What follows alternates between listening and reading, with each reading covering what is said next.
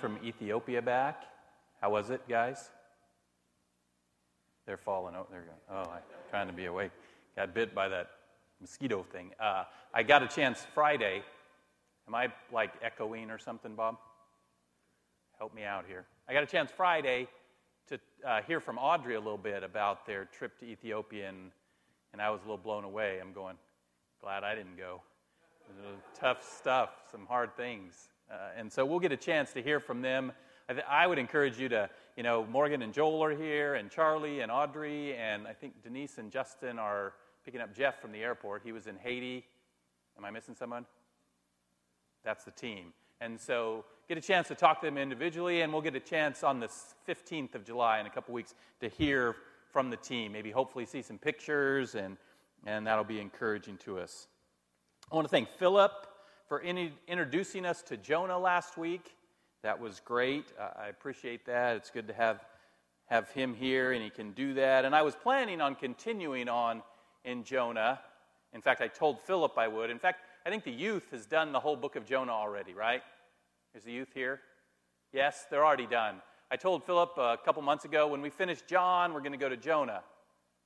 Well, it took us longer to finish John, and we're still not in Jonah yet, but Philip has given us that kick, and so we'll get to Jonah eventually. I'm just promising that. Sometime. It's a short book. It's only 4 chapters, so we'll get to it before the end of the summer. But today, I think God has something different for us. I want to focus for the next really 3 weeks on something else. Over the past several months, the elders and I, with the input of many in the congregation, have been working on a thing called, and some of you are familiar with this, some have not, a thing called a mission statement. A mission statement for our church, for Bridges Christian Fellowship. Put simply, a mission statement is designed to answer the doing question. What do I mean by that? What are we as a church supposed to be doing? What is our mission? What are we to be about? And we've talked about that. And with much thought and prayer and input, we've developed a mission statement for Bridges. And I'm going to read it to you in a second. I put it in the sermon notes with some fill-in-the-blanks to have some dramatic impact. This is really a big deal for us, just so you know. And there are really 2 forms of the mission statement. The first is a short phrase. And the short phrase is designed to communicate what we're to be doing, but also to generate interest, not to answer all the questions. Maybe something you could put on a T-shirt, a bumper sticker, something a little provocative. And the short phrase, it's number 1 on your first page there, is Equipping World Changers. Equipping World Changers. Is it up there? All right, we're on track. So what do we mean by that? Well, the second, longer form of the mission statement, really a sentence, is designed to give a fuller picture of what that means. That could mean a lot of things. It could mean a lot of things to change your world, but we sort of have this longer statement that sort of defines it a little better. The mission of Bridges Christian Fellowship, and this is in your notes also, with a few blanks to fill in, is to glorify God by renewing lives through the power of the Holy Spirit and equipping people to bring Christ-centered change to the world. Okay? So that's our mission statement, the full statement. But even that could use, I think, some further explanation. So my plan is, for the next 3 weeks, counting today, so 2 weeks after this, is to help us not only understand this mission statement, what it means, but to begin and even continue to start implementing it, to start thinking about it in our own world. How can we be equipped as world changers? How can we do this? So these next 3 messages will lead us into our family forum. On July 15th, we're having a family forum. And at the family forum, we'll have opportunities to talk about it. We'll have opportunities to share a little more fully. So I'm really going to focus on the scriptural basis for our mission statement here. So where should we begin as we look at this mission statement? You would think you might want to begin at the beginning, but I want to begin at the end. As I've talked to people about this statement, as I've shared it with different people, most of the questions have centered around that idea of world changer, of being a world changer that comes up at the end of the statement. What does it mean to to be a world changer? What does it mean to change your world? That sounds huge. It sounds really big, and it could be overwhelming. Well, let me read for you what we mean by world changers. This explanation that we developed with the elders, myself, the elders, others with input. I've put it on the website, and we'll give it out on the 15th at the Family Forum. But let's just look at those two words, and let's look at them in reverse order, okay? What do we mean by change? When we speak of change, we're speaking of the change that is prescribed by the Word of God. Positive change that addresses the physical, emotional, and spiritual needs of the world, and that ultimately brings people into relationship with God through Jesus Christ. So that's what we mean by change. A positive, Christ-centered, biblical-based change that ultimately the goal is that people will have a relationship with Jesus Christ. And so what do we mean by world? The word world is meant to be taken in two ways. We're speaking first of the world that God has placed you in. Your world is wherever you are. We want to equip people to change the world in which they live and work and shop and play. The world, your sphere of influence, where you are at.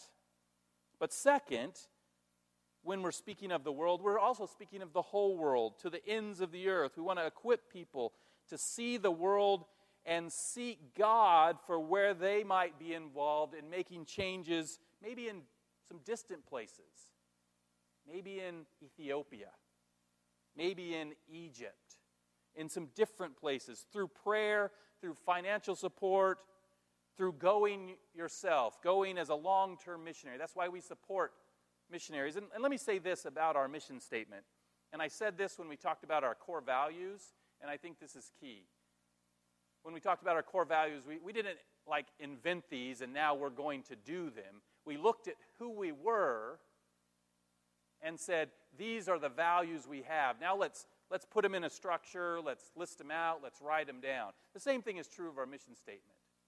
Our mission statement is really about who we have been and who we want to grow into being even more. So this isn't a new thing, so it has to do with our sending out long and short-term teams, this second part of the definition of world. So, what we mean by world changer, a world changer is one who seeks to make a positive, biblical, Christ-centered change in their world, and that would extend to the world, to the ends of the earth. That's what we want to be about as a church.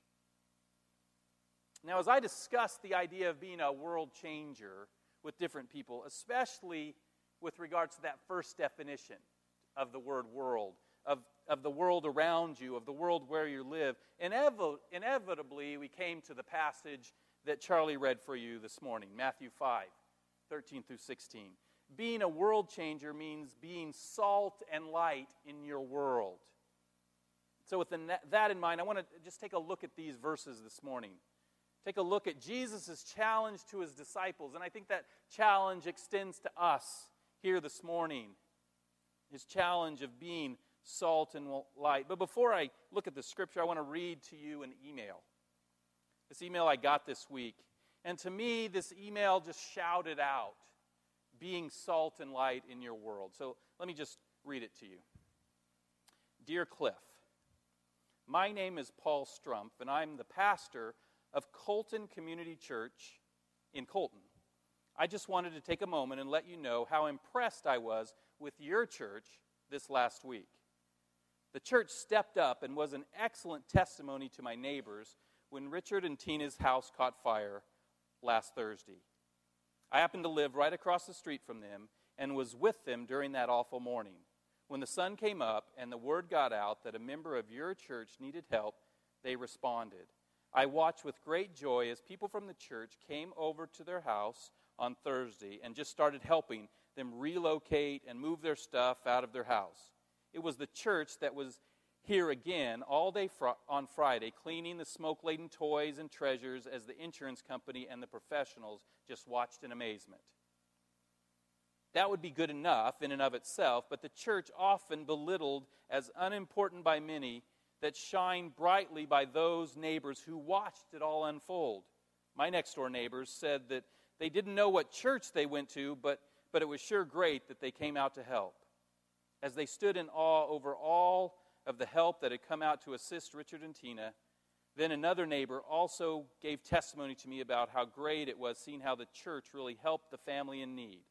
Neither of these people who spoke to me attended church. God used your church as a testimony of the love of Christ to them. So I just wanted to encourage you to continue on and press forward. I used your people as an example of the church glorifying God and being seen as the true light in times where people are looking for community and connection. May the Lord continue to use you to encourage and strengthen His flock. Please let your church know that the world was watching and the world saw the love of Jesus through the service of His people. Thanks for your hard work and perseverance. May the Lord bless you and keep you. Your partner in the gospel, Paul. When I read that, I was pretty amazing. I don't know about you, but as I read it, it became clear to me that in the midst of a very difficult situation, God worked through His church to display His glory. Let your light shine before others, so that they may see your good works and give glory to your Father who is in heaven. That's how it's supposed to work. That's how we're to be salt and light in our world. But there's a problem. As I look at Richard and Tina, there's a problem here. Anybody see it? In this case, someone's house had to burn down. Now, unless we want to take turns burning down one another's houses, I'm not advocating that. We need to look for other opportunities to be salt and light in our world. And we've heard some this morning, haven't we? The opportunity among international students. And I think we're going for that. We're going for that. Thank Marshall and others who are working on that.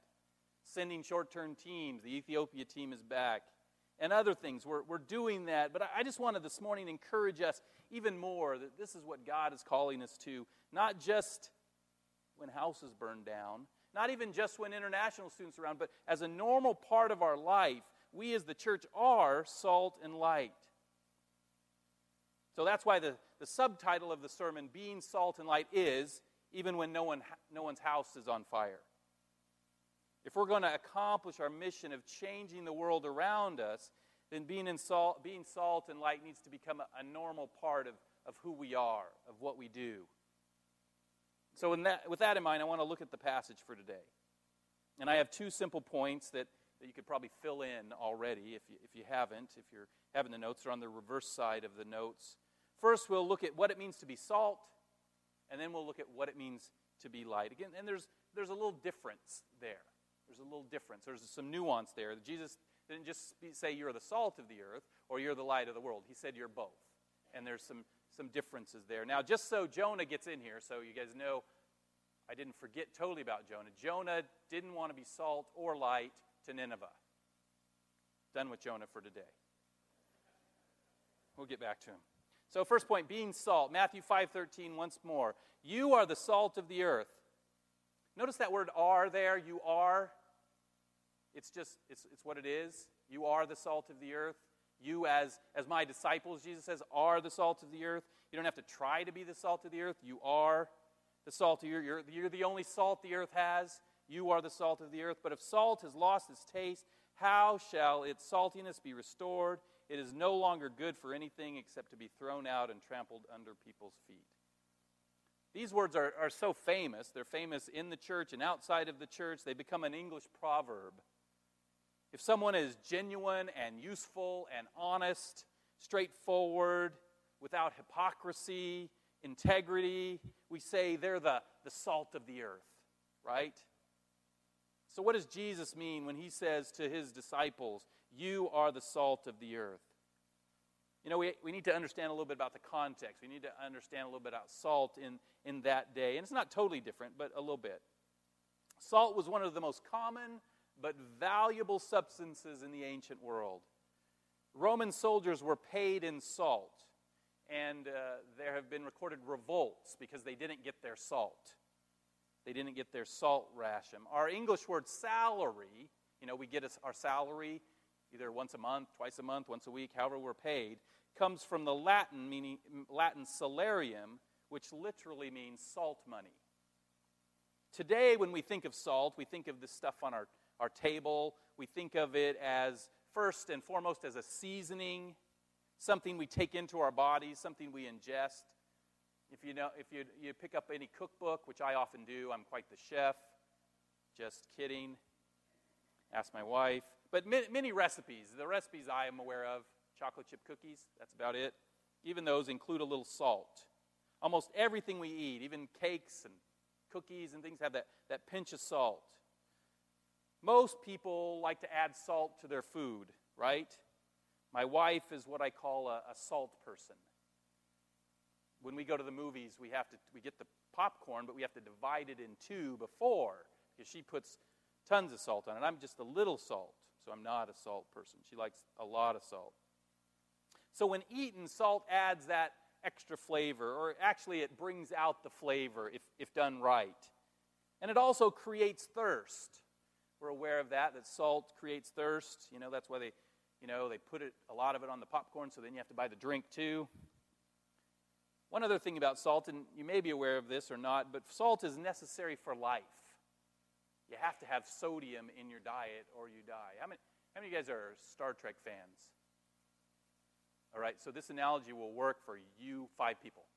Otherwise, but there's one of my favorite Star Trek episodes. They go to this planet, and on this planet there's this, for lack of a better word, probably call him alien. And this alien could take different forms, so it was like hiding out. It was pretending to be another person and stuff. That's not all really important. But they kept finding those guys. Those guys in the red suits that come down on Star Trek? This is the original one, that die. They kept finding them showing up and they were dead.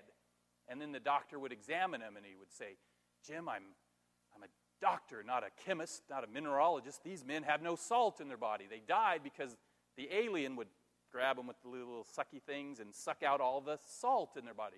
You guys remember this? All right, thanks. All that to say, you need salt to live. And the Star Trek guys in the red shirts found that out the hard way. So as the salt of the earth, we play a vital role in our world. We are those whom Christ uses to bring life to our world. We alone have the message of life that Jesus Christ has come to seek and to save the lost. And how do we communicate that message? And how do we communicate that message? As the salt of the earth, I think we're to add flavor to our world. In a world full of different flavors, you have all kinds of things to choose from in our world, all kinds of flavors, all kinds of pleasures, all kinds of things you can do that ultimately don't satisfy, right? We provide, as the church, the only flavor, the only pleasure, the only joy that endures. We should exude the flavor of Jesus Christ, the flavor of love and joy and peace and patience and kindness, the flavor of helping people out, the flavor of personal sacrifice. These things should exude from us. And when we do, as we did, some of us, I was on vacation at Disneyland enjoying the flavors of the world, I guess. But as many of us did, as many of you did at the Buckbinder's house, as we saw through Paul's email, that creates a thirst in people's souls. They'll see what we have and they'll want to know where it comes from. And then we can lead them to Jesus Christ, to that living water, where their thirst can be quenched. We're creating this thirst, being the salt, but it's Christ and Christ alone who quenches the thirst. So as the salt of the earth, we add flavor, we create thirst, and we bring life to the world. But salt has another purpose besides seasoning. You may or may not be aware of this, because that's pretty much the purpose that the average person knows about salt today in our world. But this was especially needed in the ancient world. Salt was a seasoning there too. It was ingested as well.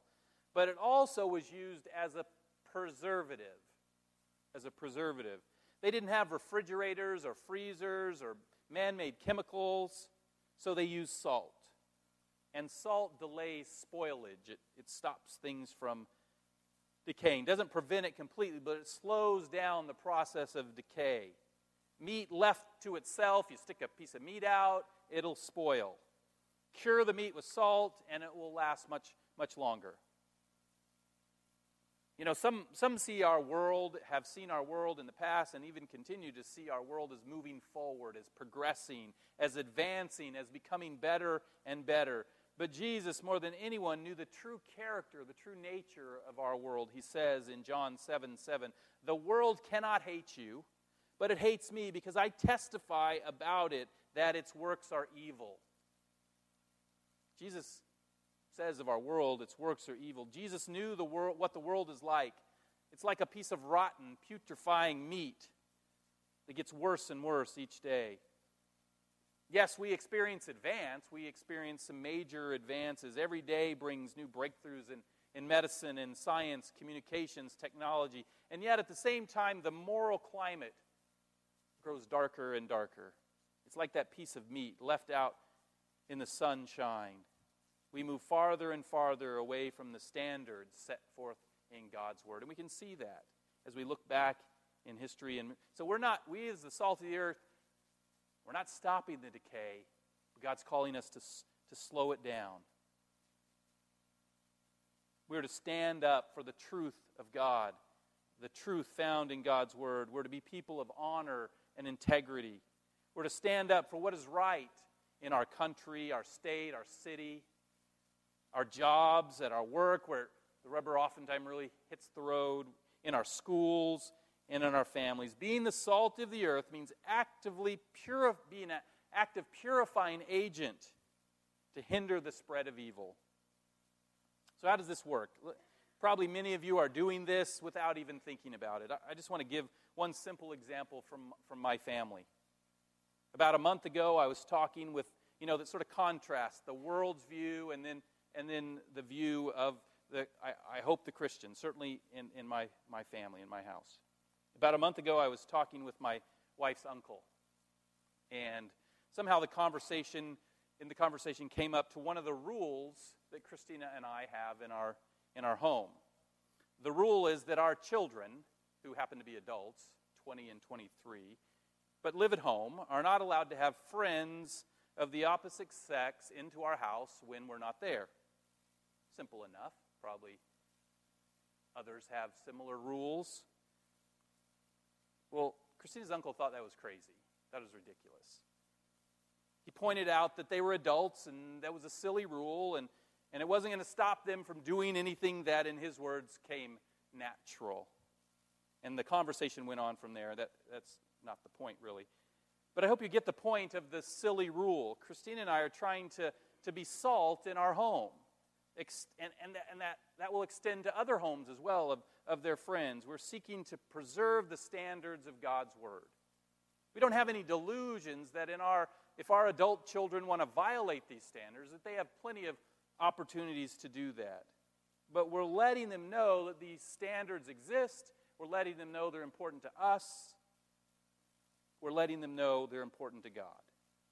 So, in a world whose standards are shifting and declining, the church must seek to preserve the standards of God's Word in all kinds of different ways in our own worlds. We are, in many ways, the conscience of the community, acting and speaking out for what is right and true. We're the salt, the preservative of the earth. Notice that Jesus also gives a warning to the salt. But if salt has lost its taste, how shall its saltiness be restored? It's no longer good for anything except to be thrown out and trampled under people's feet. So what does that mean? What's Jesus saying here? How does salt lose its taste? I didn't know salt could be less salty. In fact, I read up on this, and without a chemical reaction, adding some other chemicals in there, salt is salt is salt. It stays salt. But remember, we're not talking about our purified salt. We're talking about salt from the ancient world. We're talking about salt that is, when mined, it's mixed with impurities and could continue to be mixed with impurities. The more impurities, the less salty the salt is. So I think Jesus' warning is clear. Yes, we are the salt of the earth. We're to be having that flavoring and that preserving impact on the world around us. But we're also to remain pure, to be set apart. We can't allow the world to influence us. We have to be the influencers in the world.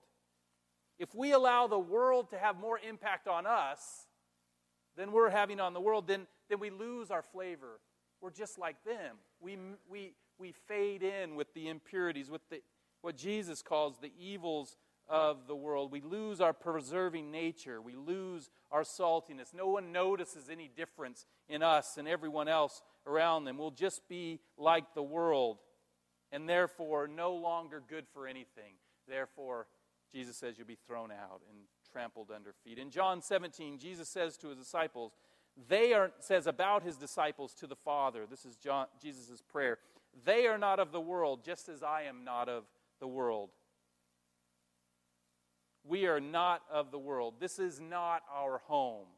And therefore we cannot let the world corrupt our saltiness.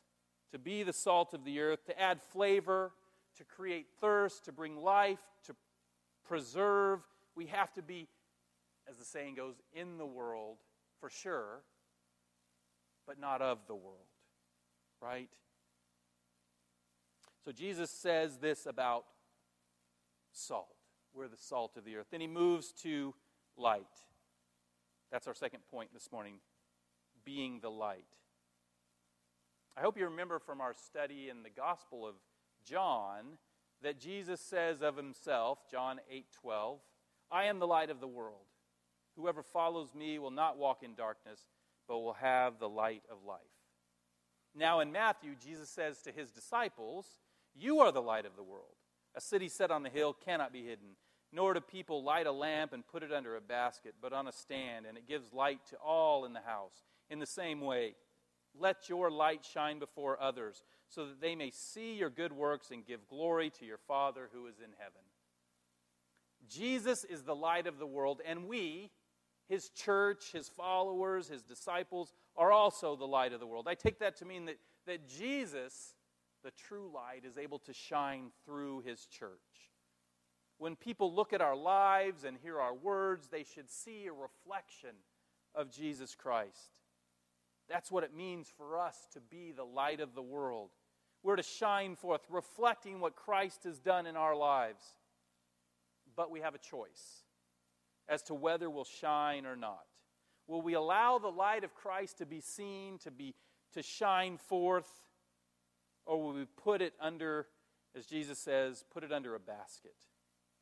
Because of fear, because of sin, will we hide the light of Christ? Or will we, as the famous song, children's song goes, this little light of mine, I'm not going to sing it, I'm going to let it shine, let it shine. Are we going to follow that song, follow Jesus' words? Are we going to let our light shine, or are we going to hide it? That's our choice. And notice the simple command of verse 16. Let your light shine before others. Before others. You know, some aspects of being salt can be done sort of in the background. Sort of, you have this salty nature and it's in this preserving nature, but it can be done in the background. But light shining is public. You can turn on a light in an empty room, and it will remove the darkness, but no one will see it. It won't do any good. In the same way, you can live the Christian life in secret, but it isn't going to be any good for anything. It isn't going to be any good for anyone. If your light is going to shine, it's going to shine before people. Somebody has to see it before it can do any good. And Jesus said 2 things will happen when we let our light shine before others. First, they will see your good works. Okay? The word for good is the Greek kalos. It means valuable, virtuous, attractive, beautiful, lovely. They'll see your lovely, attractive, beautiful works. It really means the things that are positive in their eyes. Jesus is saying that people will be attracted by the beauty, the virtue of your works. Really, being light is allowing people to see the beautiful things that Christ has done in you, the way He's transformed your life. That's what it means to let your light shine, that people see your good works. They see what Christ has done in you. Taking time out of your schedule to spend with someone who's hurting. Baking cookies and giving them to a neighbor. Spending time with a kid, a child who's lost a parent through death or divorce. Stopping to help someone on the side of the road. Helping to meet the needs of the poor. Not just giving money, but engaging in people's lives. Trying to help them long term. Counseling someone who's thinking of divorce. Or helping someone whose house has burnt down. And I could go on and on. Let me define good works in this way. Good works are words or actions that seek to meet the physical, emotional, and spiritual needs of others. Good works are words or actions that seek to meet the physical, emotional, and spiritual needs of others. And there are thousands of potential good works. Thousands of ways to meet the physical, emotional, and spiritual needs of the people in your lives. Thousands of ways for people to see your good works. And notice Jesus said, when they see your good works. He didn't say, or he could have said, when they hear your great oratory skills. Or when they sit in your lovely churches. Or when they hear your wonderful music. Or when they read your great statements of faith. He could have said that, but he didn't. He simply said, when they see your good works, when they see the way you live, when you let your light shine through by doing good works, a second thing happens. And this is really the goal we're shooting for ultimately. Verse 16 said, and those who see our good works will give glory to our Father who's in heaven. When you let your light shine before men by doing good works, they'll glorify your Father in heaven. Our good works are really a pointer to God. They take that light and they shine it on God. They're really, if I might, they're really God works. If they're designed, if they're in your heart, if they're seeking to bring glory to God, they're really His works. Our good works can lead people to our Father in heaven. Through the light of Christ shining through us, we can lead people out of darkness and into the light. Now, this implies something very important. As we seek to do good works in the world around us, we must always do them in the name of the Lord. We have to distinguish ourselves from other kinds of good works. Others doing works for other reasons. We do our works for the glory of God. And therefore we have to be clear that the source, the ability, the power we have to do our good works are the Lord Jesus Christ Himself. Jesus makes our works good. This may be as simple as letting people know as you're doing the good work that you're a follower of Jesus Christ, that you're a Christian. Why are you helping me, someone might ask? Because I serve Jesus Christ, who's helped me in far greater ways. When we're clear that our works come from our commitment to Jesus, then doors will open for us to share the great things that Jesus has done in us.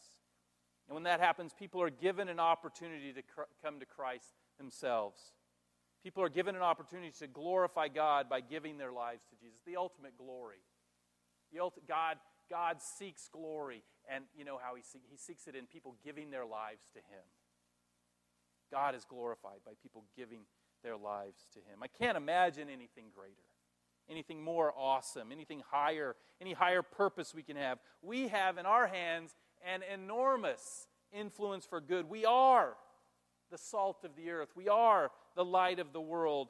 We can make an eternal difference in the lives of the people around us. We can literally, quite literally, change their world. As they see the beauty of Christ in our lives, they'll be attracted to the Jesus we then talk about. As they see the light in us, they'll see the one who gives us the light. They'll be attracted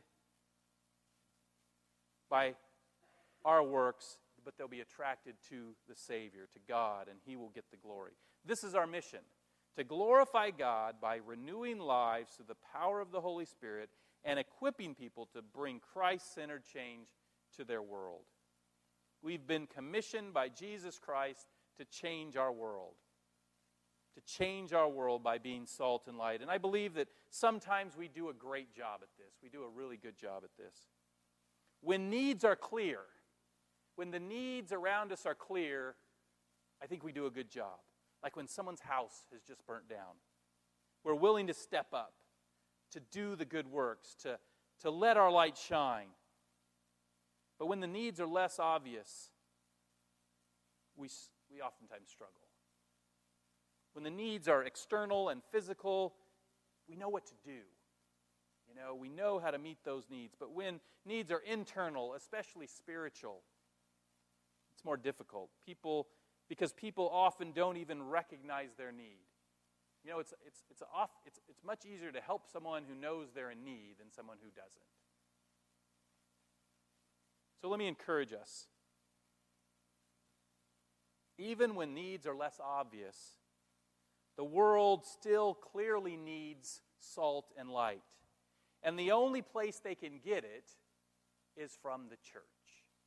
That's the only source. Jesus said, "You are the salt. You are the light." He did it. There's no other one. There's no other salt and light. It's the church of Jesus Christ. So an application, it's a long workup, but I think the application may be clear for us. Let me suggest that we make a simple commitment to the Lord. Because sometimes it's difficult to see where we're supposed to be salt and light. Let me challenge you to make it part of your daily prayer. And I'm assuming you're praying daily. If you're not, maybe that's an application too. Praying daily. But let's assume that. Make it part of your daily prayer to ask God to reveal to you that day the needs in your world. To make it clear to you. That you can have those infrared glasses on and those heat-seeking glasses that you'll see in your world when, there's a need. There's where I can be salt and light. To show us where we can have that world-changing impact of salt and light to the people around us. We can, and let me say this. So there are some prayers that, what kind of prayers does God promise to answer? Prayers according to His will, right? So there are some things you're probably praying and you're just hoping for it. Maybe it's God's will, maybe it's not. Let me assure you, this prayer will be answered. Because it's God's will. Paul says in Ephesians 2:10, "For we are His workmanship, created in Christ Jesus for good works." Same good works that Jesus is talking about, us being salt and light, which God has prepared beforehand that we should walk in. God has prepared good works for you. He's prepared places for you to meet the needs of others. You just have to see it. And sometimes it's difficult to see. Sometimes we're walking around with blinders on.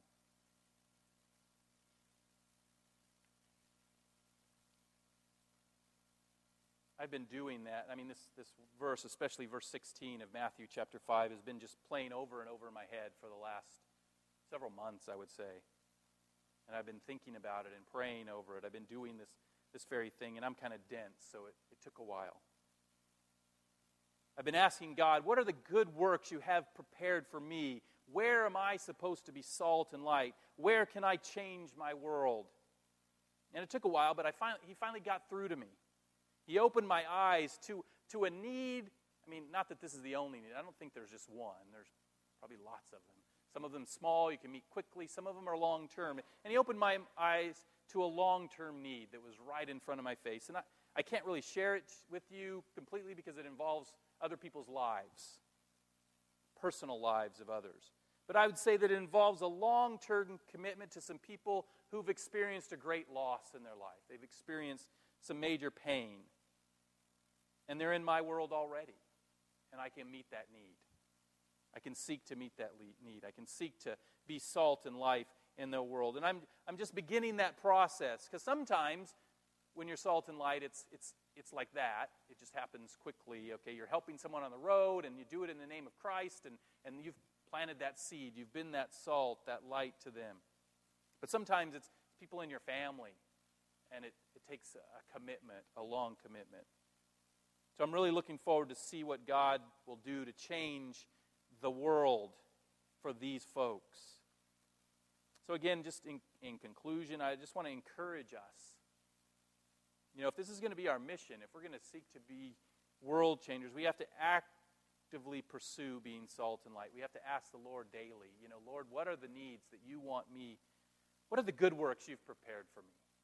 What do you want me to do today, Lord, for your glory, for your kingdom? Seek the Lord. Ask him to reveal these good works that he's prepared for you, that you might change your world. Would you pray with me this morning? Father God, thank you for your love for us. Thank you, Lord, that you changed our world. Each person here who knows you, their world was changed in a radical fashion because of you. And because of someone who was willing to be salt and light in their world. Father, I pray that we would remember that. We would recognize that. And Lord, I pray for each person here that we would commit on a daily basis to come before you, the author of life, the author of these good works that you've prepared for us, that we would seek you for the ways this day and days to come that we're to be salt and light in our world. It's in your name we pray. Amen.